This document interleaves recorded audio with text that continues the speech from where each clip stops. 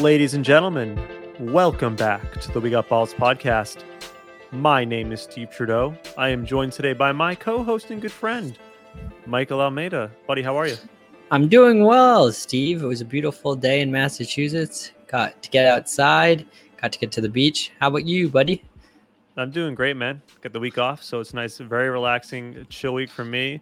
You know who's not doing well is our other co-host, Emmanuel Pacheco. Apparently, he's stuck in some major traffic out there in Toronto. I highly doubt it, Steve. What we're seeing is, the Trevor Story treatment where he's upset about Kyle Lowry, and he's like, I'm not talking sports today. I'm just not coming in.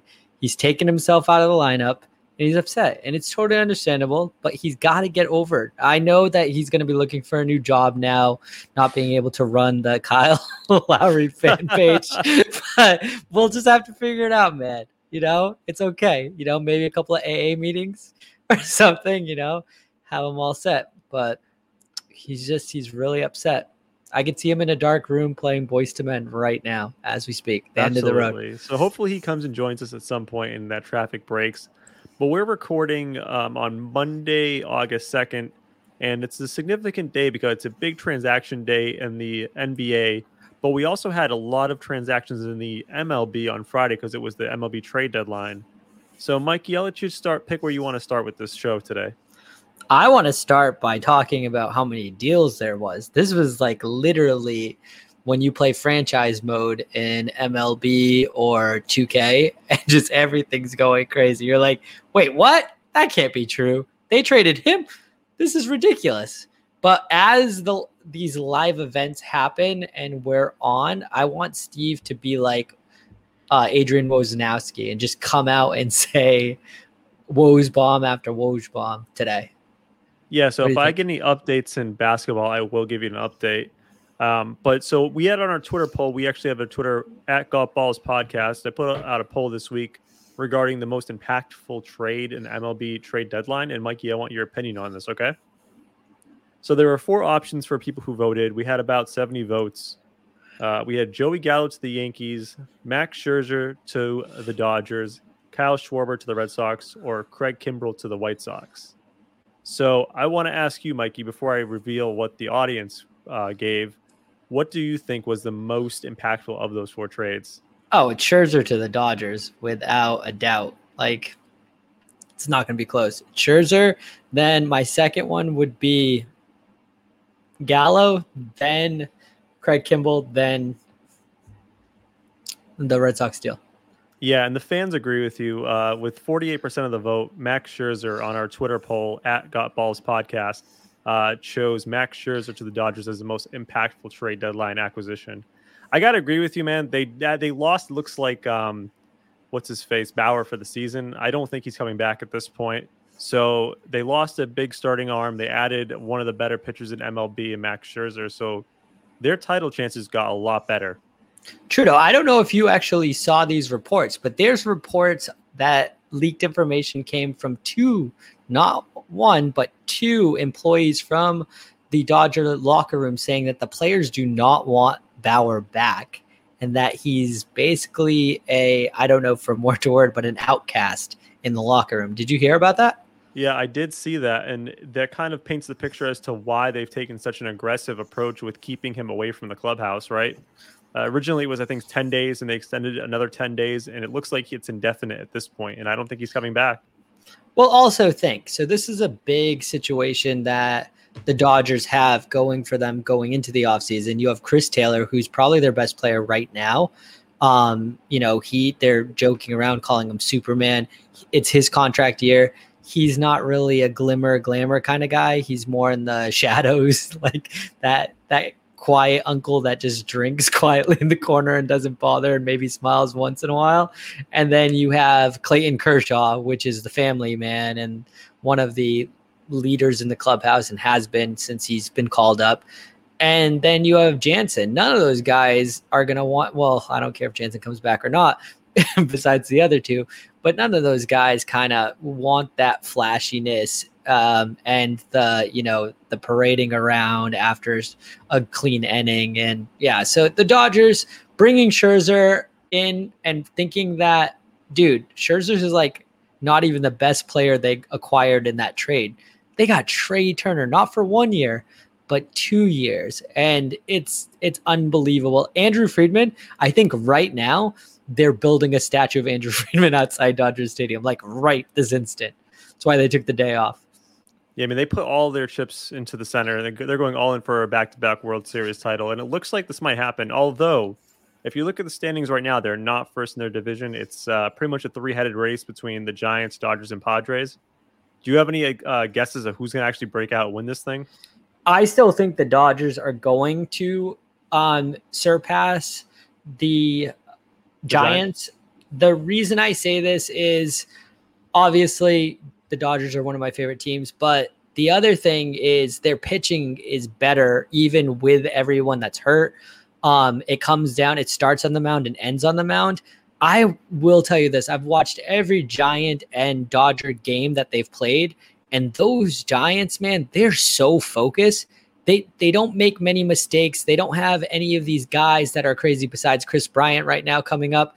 But those guys they're focused. They're ready to play. They limit their mistakes. They hit home runs. That's like their main offense is they hit home runs. And Chris Bryant's just an amazing addition for them. That was a big trade. That was like probably the last trade of the day, the last big one. And good for the Giants. Like they're here early. No one thought they would be here. We knew the Padres coming in and the Dodgers were going to go back and forth, but the Giants they're a great team. It's going to be a really fun next 50 games for both clubs. Yeah, and I got to give kudos to the Dodgers organization for handling the situation with Bauer so well. Usually we give MLB teams a lot of shit for like not being proactive and taking care of their business and, keeping the clubhouse a happy place, but they saw that it was causing issues. They saw that it was problematic for their image. They just took care of the issue, and it's been kind of out of the news since then. So good for them. Shout out to the Houston Texans. You guys could probably take a lead from that one and maybe wisen up a little bit and do something instead of just being an ostrich with your head in the sand. But we won't get into that today. So speaking of that division, before I ask you for another trade or about other trades with the MLB deadline, so we saw that the Padres lost their best player this week, and we don't know how severe the injury is. Can you explain that one? It's Tatis, correct? So what happened is, if you know anything about Fernando Tatis, he's very raw still. So he was making a slide into third. He slid wrong, and his shoulder popped out of its socket. It's the shoulder that's been bothering him that I believe the first one was partially out of the socket. This one was a full one. They were worried that they wouldn't be able to just pop it in. They did pop it in. They're going to see what happens after the 10-day IL stint, but their manager, Tingler, has said that I know it's a funny name. Their manager's really named Tingler. It's something like whatever. He's actually pretty good though. I can't really stand him walking out, but I like him better than Woodward, the manager for the Rangers. And I bet you will like him better than your favorite manager out in the old White Sox dugout. Good old Tony, Uncle Tony. But long story short, there's a real chance that he might have season-ending surgery, which it's bad for the game. We don't want that to happen, especially with what happened to Acuna. But it is what it is. Like this might be like the NBA playoffs. It's whatever team's the most healthy going into it, just with all the injuries this year. But we knew that coming in. That was one of the things we talked about when season started for both leagues. So, it's a tough break, and they're going to have to rally. And the Padres didn't do much when it came to the deadline. They got Frazier, who's an excellent player, but they need that depth, and I feel like they're not as deep as some of the other clubs. Yeah, I mean, they still have a good offense outside of Tatis. Tommy Pham's doing great for them. Manny Machado's having an excellent year. I know the Snell thing hasn't worked out, but their pitching staff's been okay. They've kind of held their own a little bit. I still think they sneak into the playoffs. I'm looking at the standings now. I actually think all three teams from that division make it into the playoffs: the Dodgers, Padres, and Giants. I know you're big into the Reds. You think the Reds are going to put on a tear at the end of the season. But I'm looking right now, they're 4 games behind the Padres as of today on Monday. And my favorite stat in baseball is run differential. which essentially is your runs given up versus the runs you've scored. So it kind of gives you an idea of how dominant your team has been on both sides of the of the field. Anyways, so the Padres are standing at plus 93. The Reds are plus 1. So even though they're 4 games different in standing, that run differential kind of tells you that the Padres have really handled their business in the games they've won. I think the Padres are going to make the playoffs, but I think the Reds are going to make it difficult. And the reason I also say this is their group, right, with the Cubs, the Cardinals, and the Pirates are so bad, and they're going to be able to play those guys, where the Padres are going to have to play the Dodgers. They play the Giants a ton down the line. It's going to be tough. Plus, if you look at the Padres' strength of schedule, it's in the middle. They have like a pretty decent break where they'll be able to figure out stuff. But it sucks to know that your team is really relying on this guy. Hosmer has not been good. I'm blanking on their right fielder, who had a career year. Myers was Will Myers, right? Yeah, he did awesome last year. His numbers are down across the board. Your boy's been killing it, though. Who's my boy? Cronenworth has been absolutely Cronenworth. Fantastic. But the other thing that it's kind of stinks to see the Padres, and I was going to bring this up later, but this is a perfect time too, is how much players that they traded away who are just killing it in other clubs. Ty France is doing awesome. They traded someone to Cleveland. Their center, he broke his leg, but he was killing it at a point. I think it was Naylor. And then the Francisco Mejia for Tampa Bay has been absolute fantastic and was great yesterday against the Red Sox.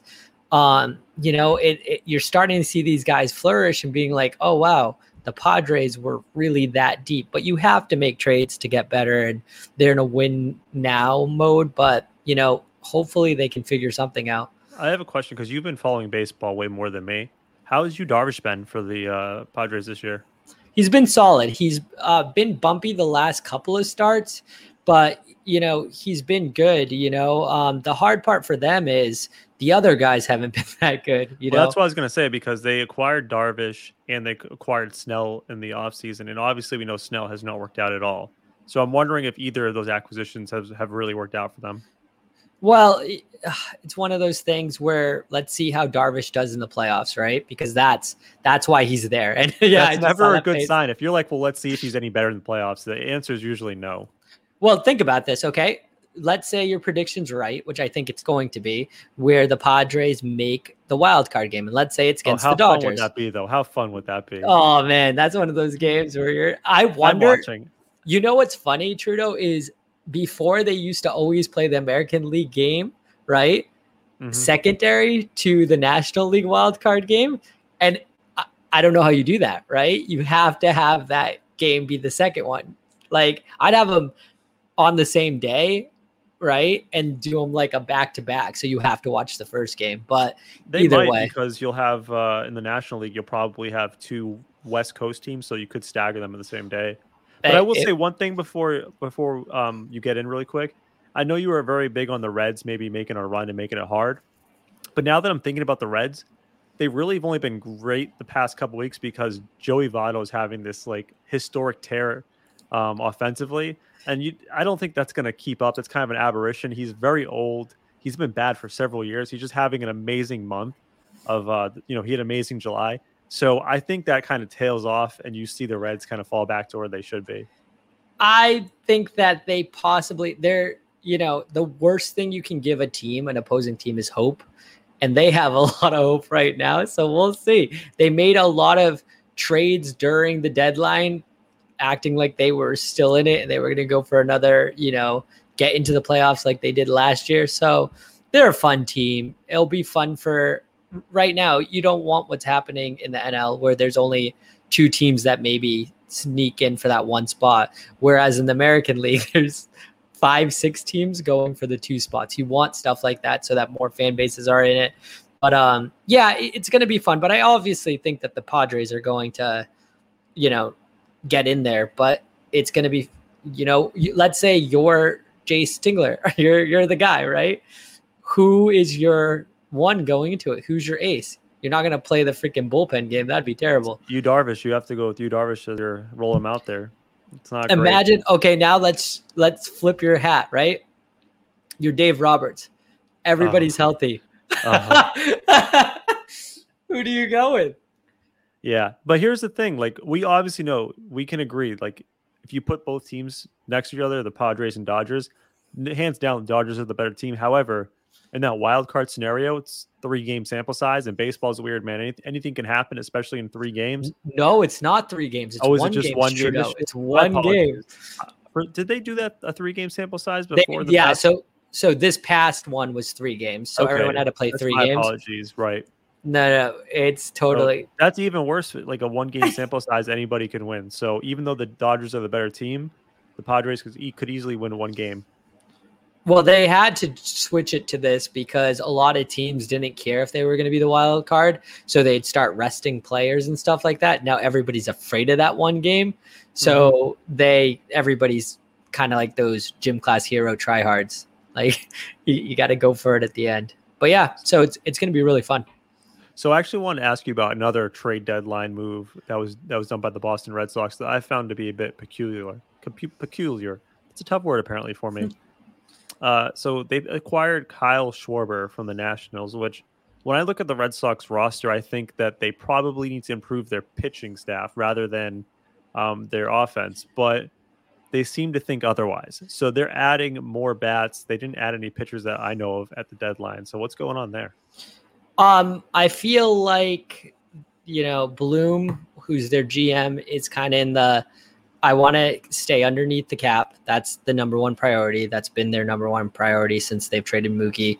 And the next part is he's playing with house money, right? They're here early, right? They could care less. Well, I shouldn't say that. They're a team that wasn't expecting to do much. And now they, as of last night, was in first place. But now, they're going to have to hold it up. And to let you know, they traded their number 19 farmhand out of their system, which not a ton. Which was a pitcher. Yeah, I mean that's not a lot to give up. I will say that you said that they're ahead of schedule, and I agree that people wouldn't really peg them to be this good this late in the season. However, I don't think that Boston fans think that way. I think that they expect to win every year. So even though the organization should be happy about overachieving, I think the fan base will pretty much demand that, you need to do more. You need to win now. I'm not going to, I don't want to be an ass, but I feel like the Fenway group has kind of turned into the Liverpool group, and they care more about soccer than their baseball team. It's like, it's like when you get a new car and you still have another nice car, like, screw that nice car. I'm just going to drive the new one for quite a while. So that's how I see it.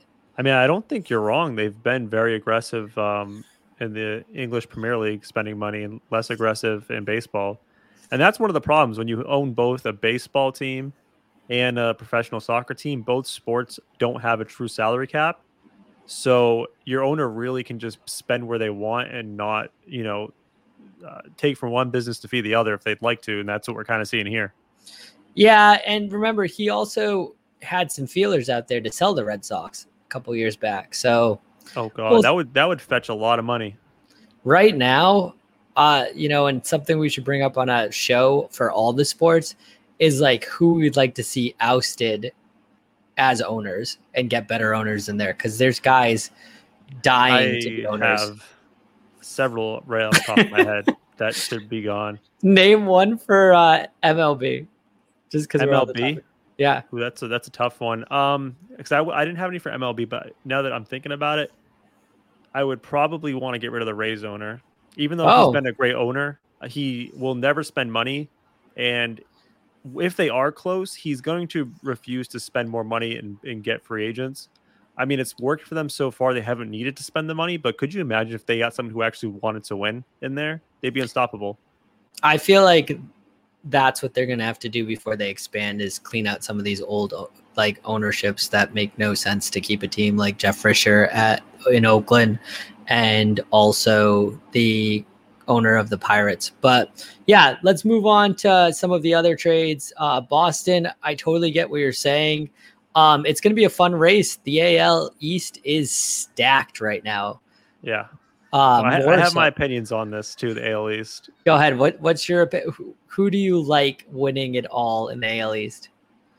In the AL East, I think it's tough. I'm a Rays fan. I think the Rays have enough to hold on. It's interesting with the Rays because you obviously saw in this offseason they traded away Snow, which was a fantastic move. It comes to find out. They didn't re-sign Charlie Morton, and then their best pitcher, Tyler Glasnow, got hurt a couple months ago and is going to need Tommy John surgery now.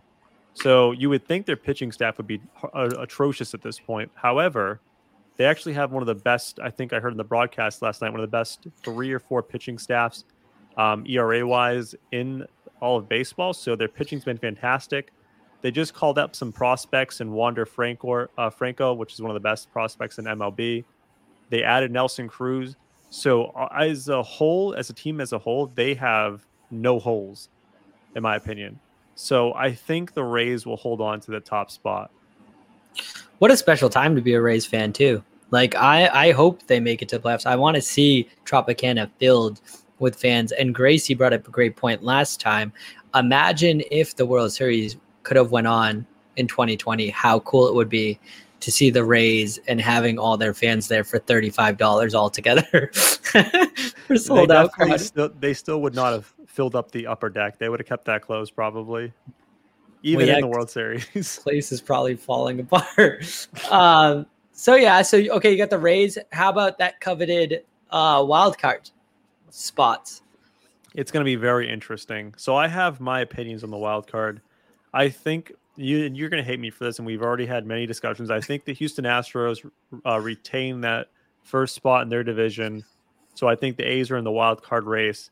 However, I'm looking at the wild card now. You got Boston in first with the first spot. The A's are 3 games behind. But right behind them, the Yankees, the Mariners, no one believes in them, but the Toronto Blue Jays. And I love run differential. I've already said it once before.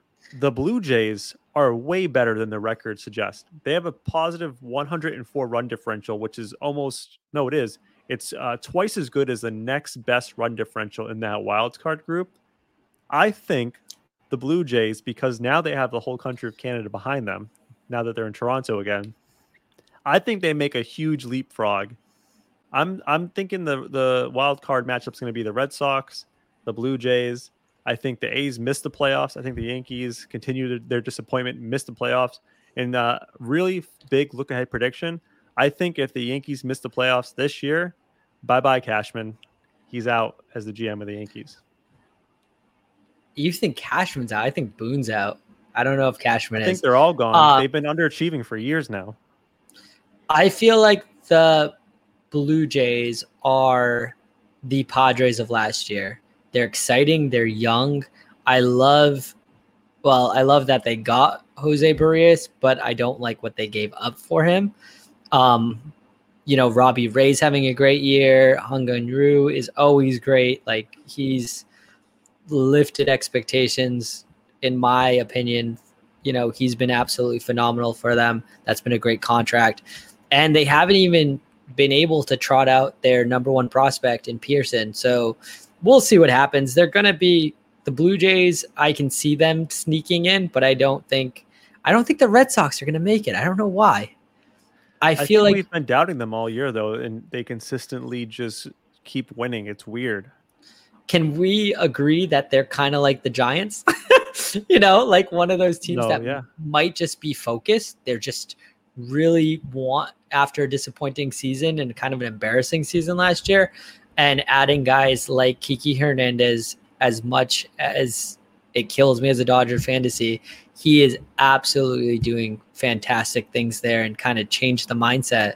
JD Martinez has been great, and he's playing on the field. I watched him during the Rays game. I just don't know. I have a funny feeling. Their pitching's extremely suspect. I mean, they're theoretically will have Chris Sale back within a few weeks, 2 or 3 weeks. So that should, in theory, help them. But coming back from a Tommy John injury and surgery of that nature, you don't know what you're going to get when he comes back to the mound. Like, usually they're okay, but with Tommy John injuries, if you don't know what it is, they basically take tendons from other parts of your body, so you're behind your knee or whatever, and they put it in your elbow, so they replace the tendons. And the healing process, once you start pitching, you could have some very strange setbacks because it just takes a while to get used to it. So I wouldn't be surprised if Sale came back, looked great for a while, then had a few bad starts. And that's worrisome, especially when we get to the postseason if he's your number one. Well, I also think that, remember, you have to get his arm going, which is his first game is going to be like, what, maybe 30 pitches? It's going to be a piggyback game. And you're talking about mid-August, and you're asking this guy to play. He's not going to be playing the Royals. And, he'll play the O's, but he's not playing the Rangers and these, the Nationals now and the Cubs. He's going to be playing against the Yankees, the Blue Jays, and the Rays. That's going to be tough. Like, you got to come in and you're in a hitter's ballpark. So, yeah, all in all, I don't like it. I don't know why. I just feel like Boston, their luck runs out. They've been very fortunate to be healthy. And do they have what it takes to, keep winning? We'll see. So I think the thing that really worries me with the Red Sox is, let's just say in theory they make the playoffs, right? And let's just say they win the wild card game and they win the division and they make it to the actual like series playoffs. They're pitching all year. Like, you have Erod, Eovaldi, and I think Pavetta's been their three guys, and they've also had Richards, but he won't be pitching if Sale comes back. Those three guys, like, they'll have great start, terrible start, great start, terrible start. They've been very inconsistent, so it worries me that when you have to win, 4 out of 7 games, if you just have a couple bad starts in there, you're done. Like, you have to have consistency when the playoffs start. The other hard thing is this, you're absolutely right. Once again, they have a great bullpen. I will give the Red Sox that. Their bullpen has been top notch. Their closer's been fantastic as well this year, Matt Barnes. Yeah, the thing that is going to be the trouble is, in past years, so this is the first year they're trying it, is they don't have a waiver wire. So you cannot pick up players that are being sent because teams don't want to finish paying them, and it makes no sense to have on the roster, and they want to make room for some of the younger guys that they can bring up. So you don't have that crutch to get these players to come on that you usually do to solidify your roster. So that's going to be really hard for the Red Sox to do. And they got to get deep, and like I said, I would say that they didn't have a great trade deadline, whereas the Blue Jays, to me, hit a home run for this year for a win now perspective. The Yankees did an absolutely filthy and phenomenal job. Plus, if we're going to talk about Chris Sale coming back, well, Severino and Kluber are coming back, and Kluber was doing really well before the injury. So that's like 2 other free agents. So, and the Yankees, their biggest need was left-handed bats. Their whole lineup was all righties besides Gardner after Hicks got hurt. So adding Rizzo, which I love Rizzo. I don't know why. He just seems like he wants to, just to give you a story while we're on it too. I'm watching the Yankees, and as of right now, they're being no hit. But anyway, by the O's, which it's not great. That's bad. Yeah. And then they added Joey Galloway, which it's their first time. Joey Gallo. Did I say Galloway? Joey Galloway was a NFL receiver for a while. For the Bucks, right? For the Bucks. Yeah, and the Raiders. Yeah, he was fast. Yeah, so Joey Gallo, we'll see what happens with that. They have him, it's going to be a great, if you're a baseball fan, this is fantastic. Now, the other team that we don't really have to talk about is Steve's favorite team. Well, Steve's favorite managed team, the White Sox, because they're so far ahead. It's not even worth. They added a couple of pieces. They're going to be good. We knew that going in. We thought the Twins were going to do something. They didn't. The Twins are absolute trash. They've sold pretty much everybody. Well, I don't know. We'll see how the Twins, they're still in that mid-tier range. But the White Sox are going to make the playoffs quite easily. They could probably start resting guys now if they really wanted to. And then we're not going to go into a battle right now. The A's and the Astros are both doing well. The Astros did not add much because of financial restraints. and the A's usually can't add much no matter what because Jeff Fisher's too busy paying Yeezy. So go Gap Kids or whatever the hell he sells.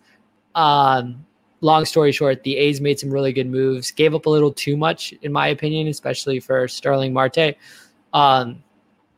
And then that leaves us with the Mets, who kind of are just a mess. What do you see? Yeah, I'm looking at the NL East standings now, and the Mets are in first by 3.5 games, but man, they're not very good. Their win percent's really low. They have a negative run differential. I do have some faith in the Mets because their pitching's been decent all year. They've had a good pitching staff, and their offense has been the big glaring hole in their team. But it seems like they've gotten a lot of guys healthy in the past couple months. They're starting to get it together again. So there is hope that they can kind of put this thing together. And the one thing, if you're a Mets fan, that you should be excited about is I'm always a believer that in the postseason, pitching is king. So you have that part nailed down. Will the bats come? Will you get the run support? I don't know. But if you have great starting pitching, you have a chance to make a run in the playoffs. So you can look forward to that. However, the Phillies and Braves very close behind them. So if they do make the playoffs, great. But I could see maybe the Braves making a run.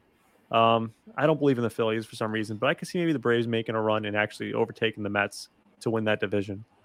I feel like the Phillies are your anti-Mets, right? Their pitching has been really spotty. Kyle Gibson, who they just acquired, pitched yesterday, and he did an unbelievable job. And I'm pretty sure all of the Phillies announcers and people that follow them, their beat writers, were like, wait, what is this? Is this a quality start? I haven't seen one in a long time. So the Phillies look good. Yeah, I really liked what the Braves did because at least they didn't, one of their guys got hurt, which is serious. It's their best player. Besides Freddie Freeman, I say they're both pretty high up there. And they were like, hey, we're going to retool.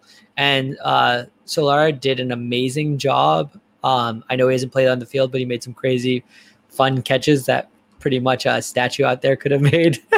And then, adding Jock Peterson, he's just known to be an October type player who just goes out and kills it. That's going to be great. Getting Panda off your staff, that's going to be huge for them. You're talking about Pablo Sandoval? Yeah, he got traded. Is he still getting paid by somebody? Yeah, the Red Sox. I don't know if he's still getting paid by the Red Sox, but he made a lot of money. Yeah. That guy has enough to be Kung Fu Panda for a long time. But yeah, they're going to be good. I'm trying to think who else they required because I got the big trades from the Phillies. I know they made some, the Braves, they made some small trades, but it's going to be interesting. It's a 3-team race there. I don't think any of those teams are going to catch the wild card teams. So they're going to have to catch the Mets. But the Mets, hopefully DeGrom can come back. It doesn't look like Syndergaard's on his way at any time. So we'll see what happens. But I'm telling you, who do you think won the trade deadline, Trudeau, out of your opinion? I think, it's interesting to me because I don't think you automatically win by acquiring players. I think that if you accomplish what you wanted to do, then you are a winner. So some of these bad teams that moved off of big contracts and got young prospects, it's a win for you. And so as far as the buyers are concerned, like teams that acquired guys to improve their roster, while the Yankees, I'm going to say the Dodgers because they had a huge need in that number one starting pitching slot, and they added Max Scherzer. But the Yankees acquired a lot of good players. So both of those teams did a phenomenal job in adding talent. I think the Dodgers, when it comes down to it, I've watched JoJo Gray. I hated that he was a part of the deal. JoJo Gray's their number 2 prospect. He's been called up. He did a pretty good job. He's a strikeout machine. But for every 4 strikeouts, he lets a home run up.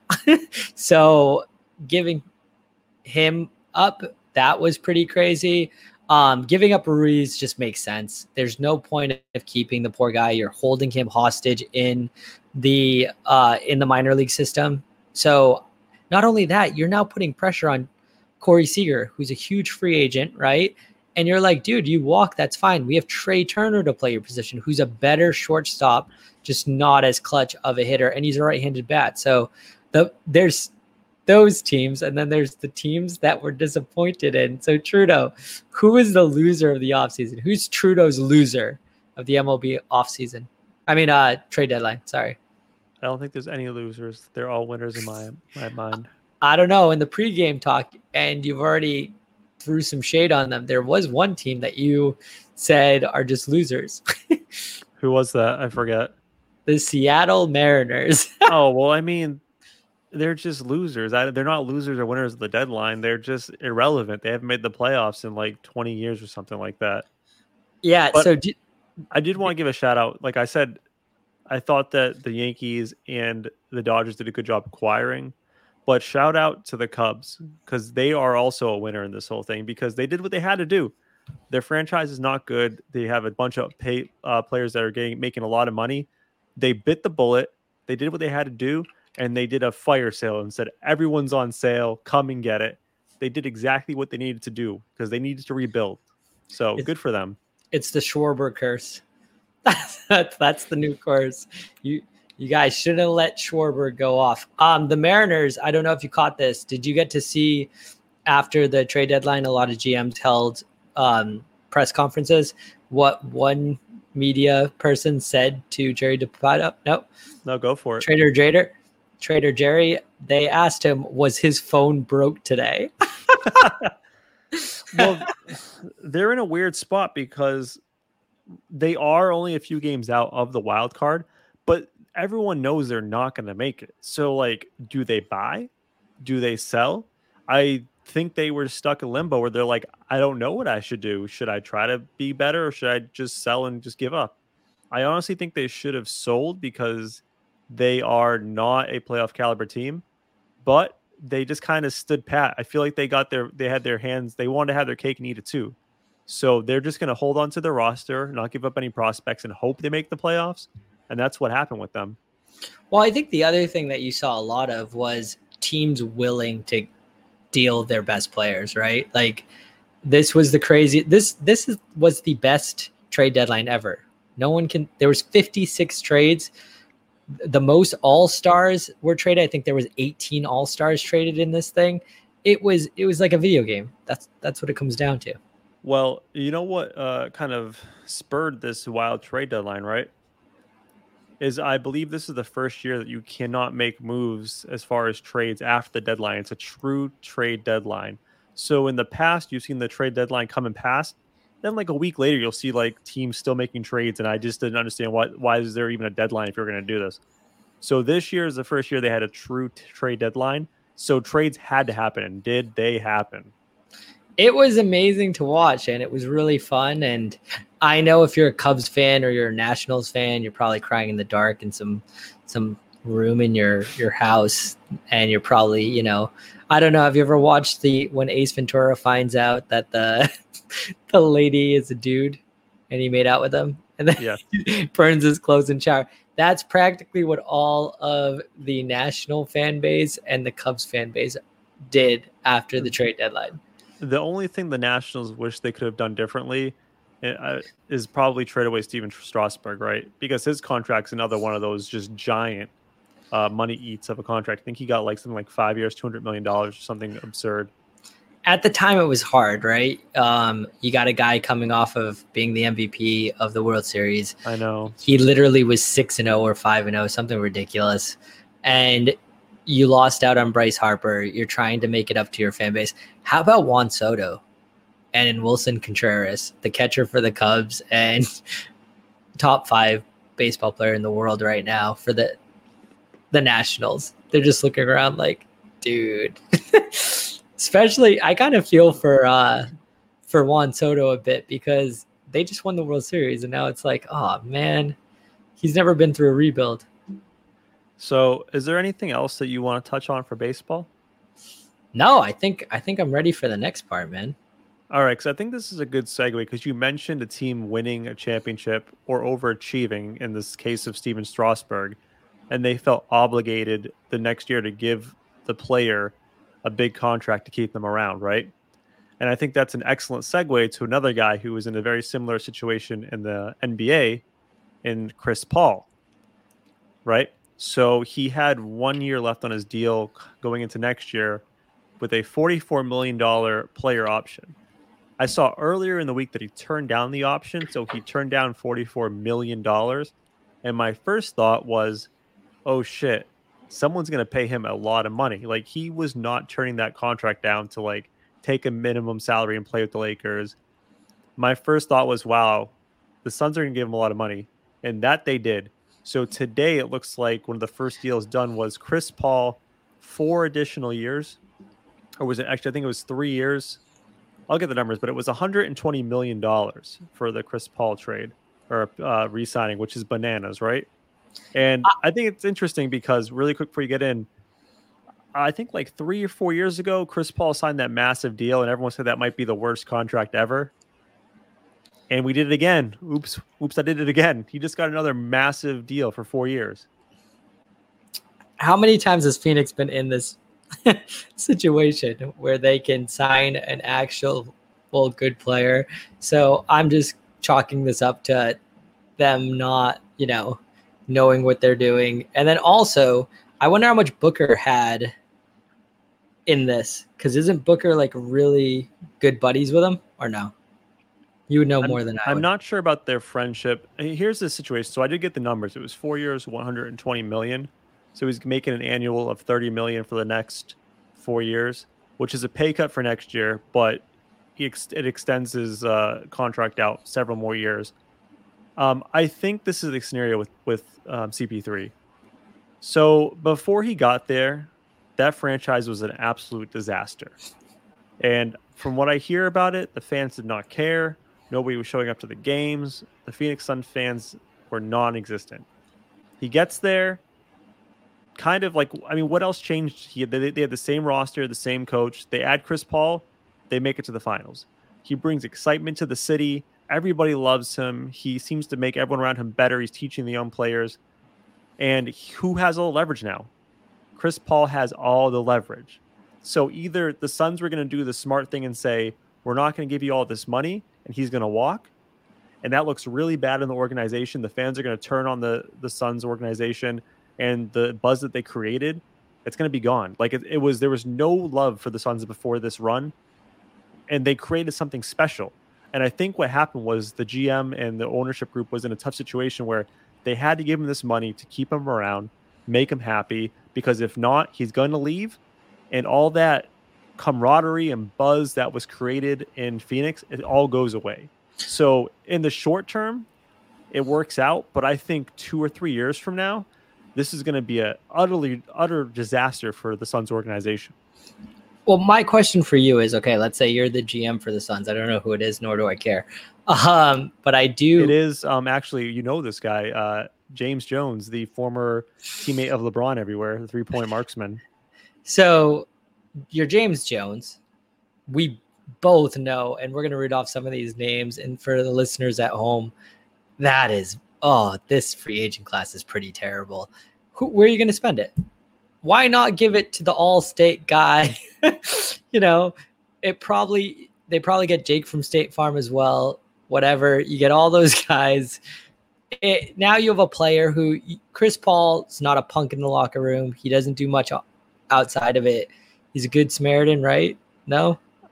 He does have a reputation to be disliked by other star players. He kind of rubs people the wrong way because he's very much, this is my team, I'm running this thing, we're going to do this my way. But it works in Phoenix because they have a very young roster that's willing to listen to him and take his bullshit. So while he does rub some other stars the wrong way, like James Harden, for example, it works well in Phoenix. So that's probably how they're looking at it. And not only that, I don't think the money's terrible, but you said 3 years, right? Is that 4th year? It's 4 years. So by that 3rd and 4th year, the contract's going to be an utter disaster. Yeah, his production versus the value. I thought they were doing and I'm not trying to bring baseball into this, but what the Dodgers do, they try to get 2 to 3 year contracts to load them up. And then they're like, fine, by the end of it, we're away from those 7 to 8 year crazy contracts. So, who are you going to spend it on right now? Mike Conley? That's not going to be great. Yeah, I mean, the wiser move, like if you're thinking long term, would to be just not spend the money and then spend it on your own players, your homegrown players, maybe DeAndre Ayton when his contract comes up, and when Booker gets Booker already signed something, right? I'm unsure about his contract, but my point is like you could have spent it on your own players. I don't think you would have spent that money on a big name free agent out there currently. But for the Phoenix Suns, their hands were tied. You either re-sign the guy that revitalized your franchise and you cave into his terms, or you let him walk and the fan base hates you now. Trudeau, the question I have for you is, did they raise the cap in the NBA? I did see some cap numbers. I believe the soft cap is 118 million and the hard cap was like 138, but I don't know if that's more or less than last year. What happens in the NBA if you go over the cap? So there is a hard cap that you can't go over. You're allowed to go over the soft cap. So I think that's like 118 if you're re-signing one of your own players. So like that Bird rule, basically like if you have a player for, I believe 3 or 4 years, you're allowed to go over the cap. And those numbers apply for a player you traded. So if I'm speaking of, Toronto, if I'm the Heat and I acquire Kyle Lowry, I acquire his bird rights, which means I can then go over the cap to keep him because he technically never was a free agent, even though he switched teams. Anywho, so you can go over the cap if it's a player that you're either keeping on your own team or you're trading from another team. Okay. So yeah, it's one of those things. I get where the Suns are coming from. They're hungry after another championship, like getting to the championship. You keep them away. You keep this guy away from the Lakers, which is another thing. But I don't see the Lakers getting him anywhere. I don't think that was ever going to happen. Who was his other suitors? Because there's got to be someone. I mean, I'm sure there were other suitors, but nobody was going to be able to offer him that much money. Yeah. So once again, James Jones, first time. Like I said, it's not the wrong move. Like you had to do it to keep him there, to retain what you just did. But it's a short-term move. So like after this upcoming season, it's going to be bad. So basically you're paying him now to hopefully maybe win a championship next year, which to be honest with you, I don't think they were a finals team this year. Like they didn't deserve to be in the finals. Ouch. They would have been out in the first round had LeBron and AD not had injury issues in the first round of the playoffs. Like they were down. If people don't remember, they were down 2-1 to the Lakers in the first round. So, things broke their way. Like the first round, they played the Lakers, no AD. The second round, I believe they played the Nuggets without Jamal Murray. The finals, the conference finals, they played the Clippers without Kawhi Leonard. So the entire run to the finals, they lucked out. So I think if you ran it back again with everybody healthy, they're not making it to the finals. And if they're not making it to the finals, they're not re-signing Chris Paul right now. Yeah. We're going to see what happens. They're relevant right now. Let's be honest. And when was the last time? And that's why they're paying Chris Paul, because this is the first time in like 10 years since like Steve Nash they've been relevant. That guy that was counting the $100 bills probably helped out with all his $100 bills. He donated some $100 bills. The Chris Paul fund. So, but here's some of these guys, okay? The Kings just inked Alex Len to 2-year contract. JaVale McGee agrees to a 1-year with the Suns. The Knicks resigned 3. I'm not going to go through that. Mavericks signed all-star, amazing Reggie Bullock. Well, the Knicks, really quick with the Knicks one, though, you said there was 3. One of them that was very interesting was they actually re-signed Derrick Rose. Really? His career, man, that guy's career arc has been something remarkable. So they just re-signed him 3 years, $43 million. So that's a good chunk of change. Like it's not a max deal, but it's a respectable contract in the NBA. I mean, I remember, 5 years ago when he was with the Cavaliers, and they pretty much cut him. And there was videos surfacing on Reddit and stuff of like him in a random YMCA shooting by himself during the NBA season because he didn't have a team. And it was just like the saddest thing to see former MVP Derrick Rose like just shooting in your local YMCA while the NBA season's going on. So to see him kind of rejuvenate his career, starting with maybe the Timberwolves, he was pretty good, and then after that, I believe, where was he after Timberwolves before the Knicks? Do you remember? I don't. Okay, well then he ended up with the Pistons somehow. He was okay with the Pistons, but to see him come full circle with the Knicks and actually like be a contributor and a sixth man of the year candidate, like it's pretty remarkable. Hey Trudeau, who's the guy? Because this is 2.0 right now. I'm calling it. Okay. Remember when LeBron was on the Cavs? They had some European guy who wasn't very good. He was a smaller guard, and then he like cashed in like a pretty sizable deal with, I think it was the Pistons actually. This is the Cavs or the Lakers? The Cavs, when they went through that run. The only player I think you're talking about, and he's not European, was it Matthew Dellavedova, the Australian? Yeah, that guy. Sorry. It's okay. I thought he was European. Yeah, so Alex Caruso just signed a 4-year deal with the Bulls. Wow, how much? 37 million. This is crazy. Okay. He's interesting. He's not a bad player. I mean, he's respectable. I've watched him play. He's actually a decent defender for being a white guy. Like he's pretty long for a point guard, and he hustles real hard. He's not a bad player. Okay, it's 37 million good. I mean, some of these other contracts are worse. It's not the worst one I've seen today. Okay, you got Evan Fournier deal, 4 years with the Knicks. Boston fans are shook after that one. Gary Trent Jr. gets a 3-year deal. These guys, come on, man. This is crazy. This is like a video game too, but like the don't do it video game. I'm glad I don't see Orlando's name with any of these teams. Yeah, I will say like PJ Tucker just signed with the Miami Heat. Oh, that actually. I like PJ Tucker, especially on the Heat.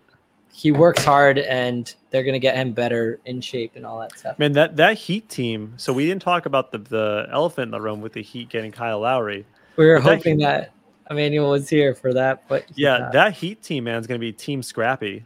Like their starting lineup, you'll have Kyle Lowry, who's like scrappy, annoying, take charge guy. Jimmy Butler, another scrappy, annoying guy. Bam Adebayo, scrappy, annoying, athletic. And then PJ Tucker is like king of like being annoying and scrappy. That team's going to be a tough team to play. Yeah, I wouldn't want to play. And Pat Riley and what's his name? Their coach over there, the guy they've had forever. Eric Spoelstra. Yeah, they've done a good job. You know, they're always consistently good for the most part. Did you see the Kyle Lowry deal? No, what is it? 3 years, $90 million, which I think it's a bit much for Kyle Lowry at this point in his career. But it's one of those things, again, like if you want to get that guy in your team, you're going to overpay and bite the bullet. I wonder how he's going to look on the offseason. Like after they get him in and do their whole, stick that they do. I want to see how that's going to work out because they're good at getting you in shape. And are you calling Kyle Lowry fat as is? I'm not. I'm just saying that I don't think he's ever had. I would love to see someone. I know Westbrook is with the Lakers, but I would have loved to see Westbrook go there and see because he's already a maniac in the offseason. Imagine him with like the Heat trainers. Yeah. As far as like the fit, like culture wise, Westbrook would be great. But as far as basketball wise, I don't love that at all. No, because Jimmy will be mad after a certain while, being like, "What the hell is going on? Why am I not shooting enough? He sucks. Get him out of here." Oh, so, and then the other big deal from the free agent opening was Lonzo Ball. Did you see that? Yeah, I saw that. What do you think about that, Steve? The Bulls doing it was like 4 years, $19 million each with the Bulls. I don't know, man. The Bulls are just grabbing straws at this point. I don't exactly know what they're doing. They're trying to just add as many pieces and hope it works. I mean, they still have Vucevic from last year, which will help them out. Zach LaVine's a good player. He was an all-star last year. The thing about those guys is they can stretch the floor a little bit. They have the ability to shoot threes. Lonzo, obviously, he came into the league as a really bad three-point shooter. He's definitely improved. I do think it's interesting as far as the defensive part because the Bulls, when they received Vucevic, Mike, and you know this as a Magic fan, their offense got marginally better with Vucevic, but their defense got awful. Vucevic, while he's an all-star caliber center, man, his defense is so bad. So maybe Lonzo Ball helps to kind of shore up that defense a little bit, but I don't think it's a move that makes them significantly better.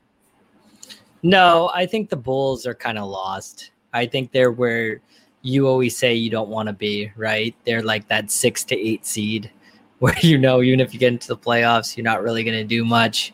The Orlando Magic seed. That's what we're going to call it, is the Orlando Magic seed. That's nice. Perfect. Yeah, that is true. We haven't been good in a while for that. What do you think about Michael Connolly going back to the Jazz? The Jazz. Do you have the numbers on that? Let me see. I can. It's 3 years. You can look up the money, but for 3 years, man, I think he did a great job. His first year was a little rocky there. He didn't really perform, but last year he was fantastic. I believe he was an all-star last year with them. I think if you're the Jazz, man, like you have to be happy with how your team performed last year. They were the best seed. I think the number 1 seed in the West, correct? The Jazz, yeah. It's $68 million, by the way. 3 years, $68 million. So we're looking at like 23, a little under 23 a year. It's reasonable. I think it's a reasonable contract. I don't know what their entire situation is like as far as the other guys and how they're going to pay other people. But like I said, it's another one of those situations where you're the Suns, right? You had something good going for you last year, and you just don't want to screw it up. So like you might overpay to keep your core together, but you're hoping to recapture that magic and potentially get to the next step next year. I mean, I don't recall if they had any injuries in the playoffs. I know Mitchell was a little banged up going in, but they are very close to actually making it to the conference finals. They were the number 1 seed last year. So what you're going to do is you're going to pay your guys to keep the core together, because if he walks away, you're kind of screwed. You know what I mean? So you're going to overpay a little bit. Unless you get Chris Paul. Yeah, which that wasn't going to happen because someone's going to pay him $30 million a year for 4 years. Well, we've touched on the subject before. It's harder to get guys to sign in Salt Lake than it is in Miami, So when a guy wants to say they're of a talent like Michael Conley, you got to take him. And you brought up a great point. You want to make sure that you have players that are of that caliber. And once again, he's one of those guys who never says crap after a game, who just shows up with his lunch and he's ready to play. So, and he's not letting anybody eat his lunch, which is really important. But I don't know. I think that this is one of the worst free agent classes I've ever seen.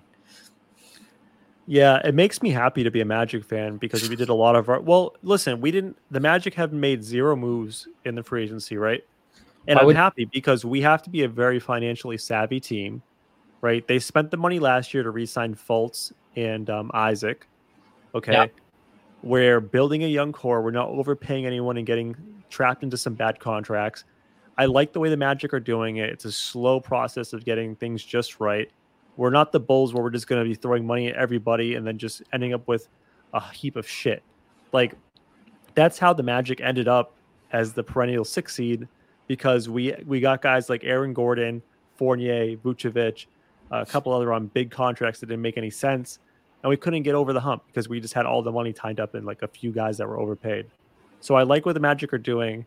What do you I mean, I'm just glad we didn't re-sign Fournier. I'm just so glad that this is bad. This reminds me a lot of when they moved up the salary cap a little bit, right? And teams went bonkers, spending money like crazy. I think Michael Conley was actually a free agent that time too. And you had Tyler Johnson, you had Kelly Olynyk, these guys getting these ridiculous contracts. And you're like, wait, why is this happening? And then the year later, right, Trudeau, what did they do? The cap went down and everyone was like, oh God, crap. Yeah.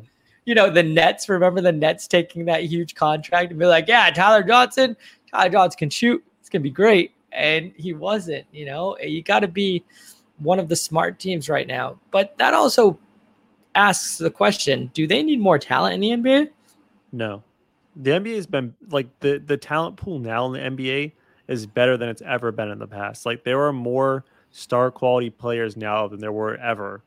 Like each team can have like multiple superstars, and there's plenty to go around. If you look back in the 90s, there's only like a few teams with like top tier premier players, and those teams would be dominating everybody else because it was just unfair.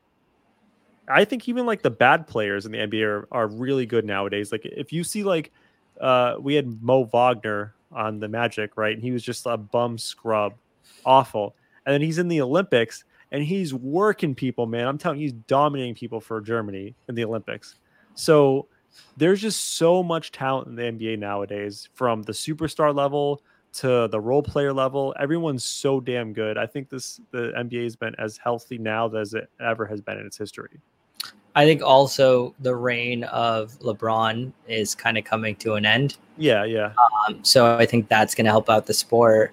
I don't like the whole player. They're going to have to figure out some way that players can't pick where they want to go when they're unhappy. You know, it's like, fine, we'll trade you to the freaking, I don't know, Orlando, or we'll trade you to the Suns before they were good. Do you understand why they'd want to leave though? Like the James Harden situation. Like I understand why he'd want to leave. I kind of understand why these people want to get out of here. Well, because here's the thing, right? As a sports fan, maybe not you, but a lot of sports fans watch guys and they're like, "Oh, this guy sucks. He doesn't win championships. So he's a bum." Like, "Oh, he doesn't have like he's not X place in my legacy meter because he doesn't have any rings or whatnot." And it just makes people want to win, right? You incentivize people to like be like, "Oh, I'm going to be thought of as some bum if I don't win," right? And what does that do? If you're on the Rockets and you're James Harden, you know you don't have a good enough team around you. What do you want to do? I want to get out of here. I want to win, like because I'm tired of being called a bum and a loser. So, as fans, we constantly call players losers and say they're not winners and yada yada yada. Win a ring. And then when they leave their team to try to win a ring, then we make fun of them and criticize them then. So I don't know what they're supposed to do. It just seems like everyone's going to bitch and moan no matter what, because that's just what we do. I would just love to see how Giannis did it, right? Where you stay somewhere. And I know that this year, injuries, whatever, they can't control injuries. It's not their problem. But it's one of those things that I want to see these guys stay and kill it where they are. Yeah, but here's the thing, right? Like, if you're Giannis and you stay with the Milwaukee Bucks for all that time, you have to win not because of how skilled you are, but rather do you have a competent front office, right? So you need to have the people in charge put the right pieces around you to win. So are you saying Daryl Morey was incompetent? What's that? Are you saying that Daryl Morey did not know what he was doing? Yeah, exactly. But the thing is, like, would you want, like, if you were in your job and you wanted to succeed, wouldn't you want to put yourself in the best place you can to succeed? Like, let's say you work at a company and the CEO and the board members are all incompetent and they constantly make the wrong decisions and constantly put you behind the 8 ball and screw you over.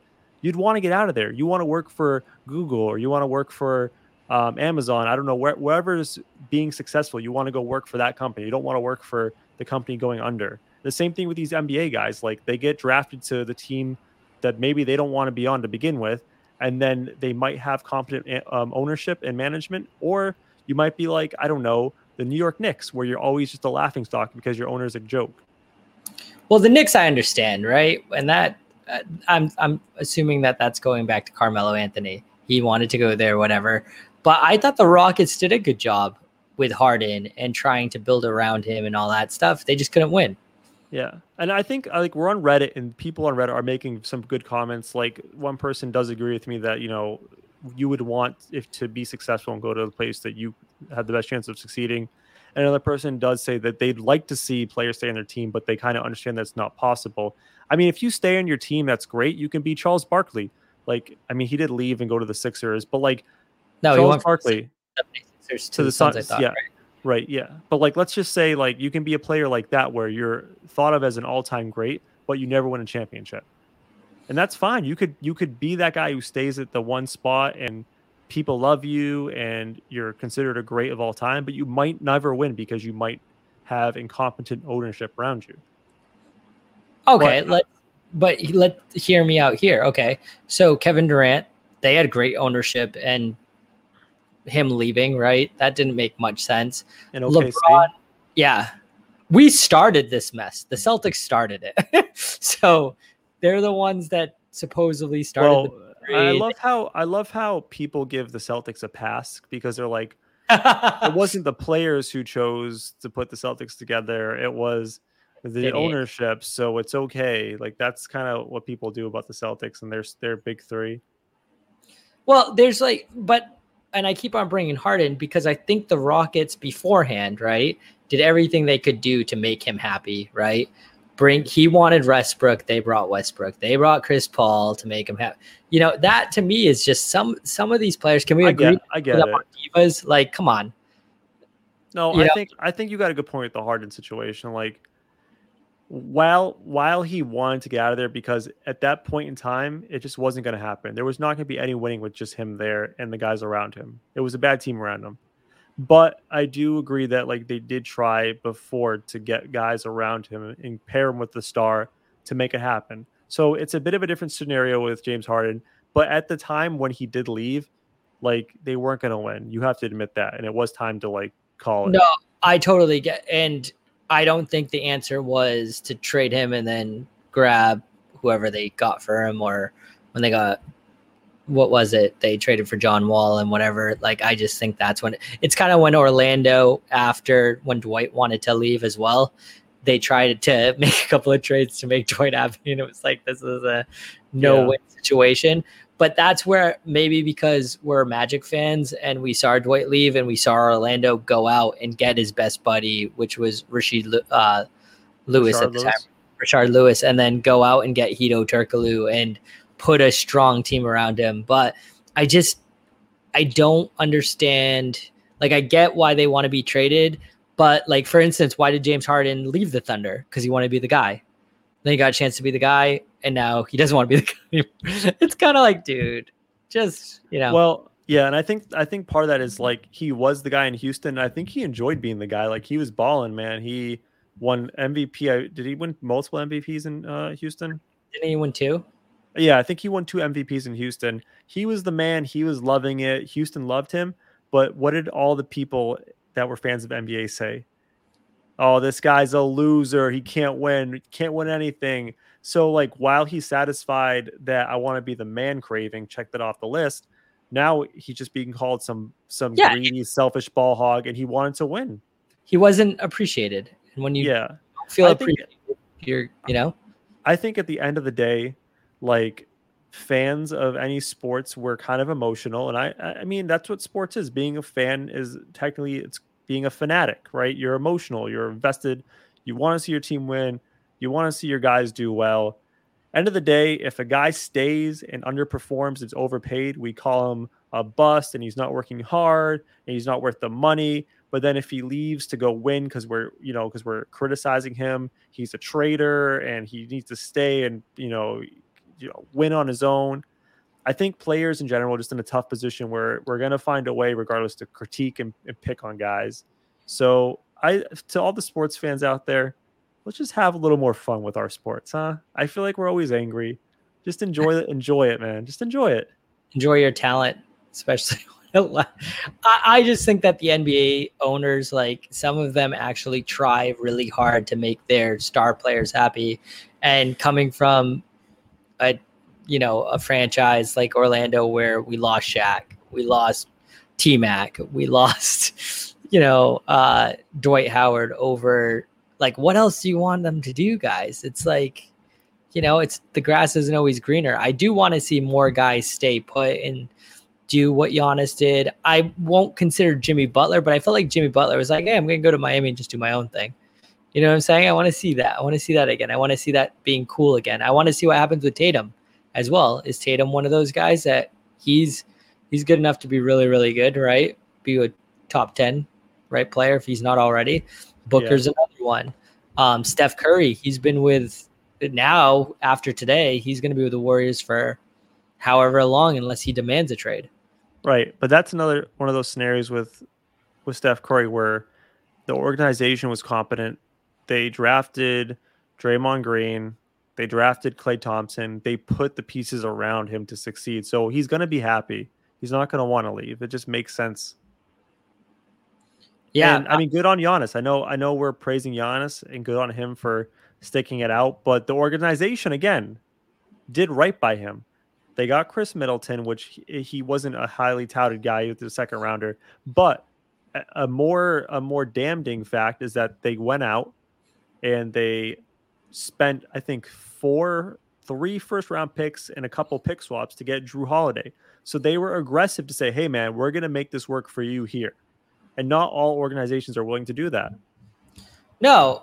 The other thing, though, too, is like think of some other players that like Kawhi Leonard. I understand why Kawhi left the Spurs. When he got hurt or sick, no one visited him. He's a very I'm telling you, no one visited him in the hospital. That was like the last straw. And then right when he came back, he requested to be traded and he went to Toronto. Do you think that he ever regrets being like, I know Emmanuel's not here, which is a really great question. Like, do you think he regrets leaving Toronto? I just remember. Absolutely not. Really? I think that, so there was I read some piece about some of the backroom deals that occur in the NBA. So like guys getting paid stuff off the salary cap, essentially. Oh, so I am fairly certain that Uncle Dennis, if you remember that from the Kawhi free agency summer, I'm pretty sure he got Kawhi a little something extra in LA outside of the salary cap. Oh, I bet. Plus, not only that, the Clippers owner is ridiculously Steve Ballmer. He's rolling in the dough, man. He's rolling in the dough. So, no, I get what you're saying too. But it's going to be fun. Another name we didn't bring up is like to see what Donovan Mitchell is going to do.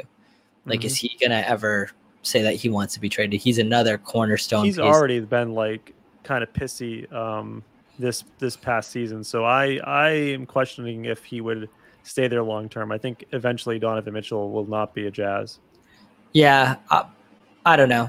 Now that Dwayne Wade's a part owner, that might help because he looks up to that guy. So, all right, I think I'm enjoying the NBA talk. I could talk NBA with you all day, man. We'll circle back next week and talk more basketball, but let's get some quick closing thoughts and get out of here. I'll be very quick with mine, and then I'll give you a chance to kind of think of one for yourself, okay? I already got one, but yeah, go ahead.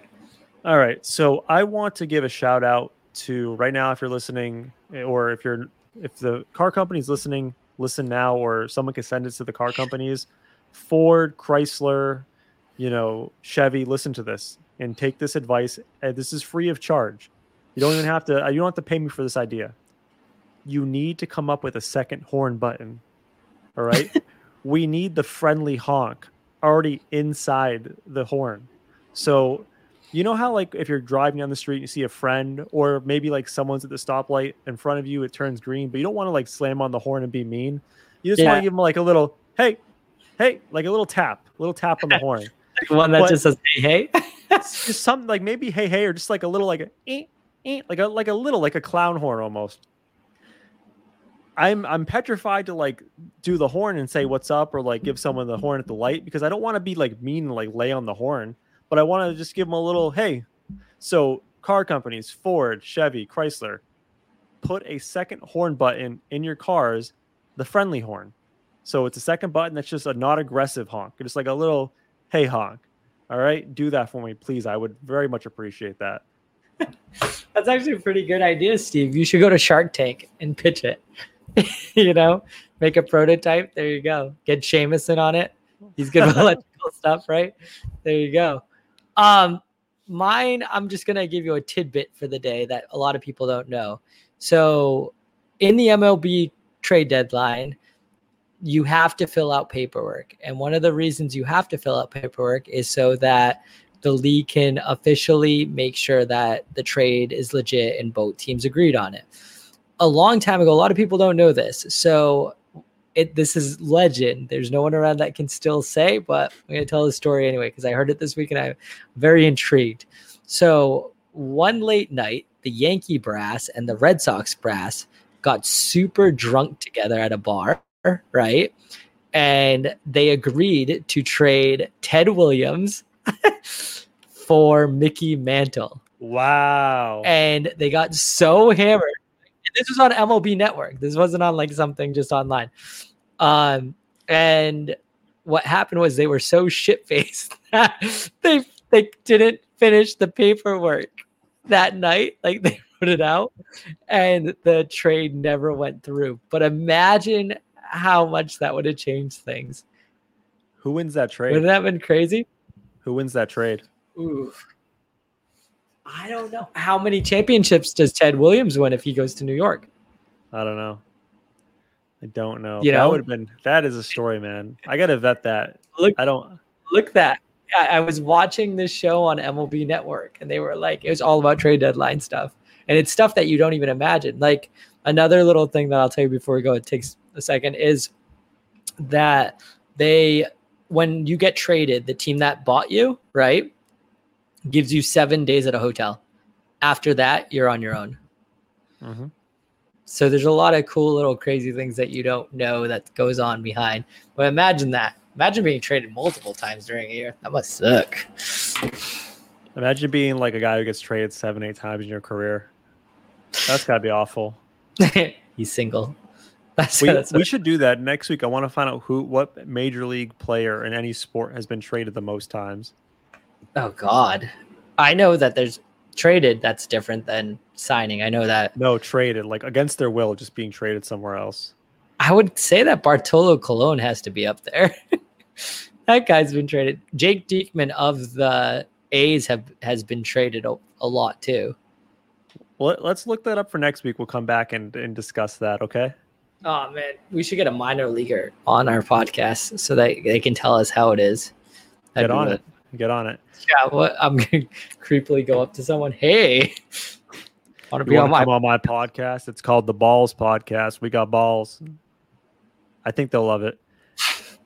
Well, and speaking of love it, I hope you guys loved our podcast today. It was a little wacky, just me and Mikey hanging out. Hopefully Emmanuel's okay and got back home safely. We missed him so much today. But if you enjoyed the podcast, please remember to follow us on Spotify, Apple Podcasts, wherever you get your podcasts. Also, if you want to participate in our Twitter polls, on Twitter @GotBallsPodcast.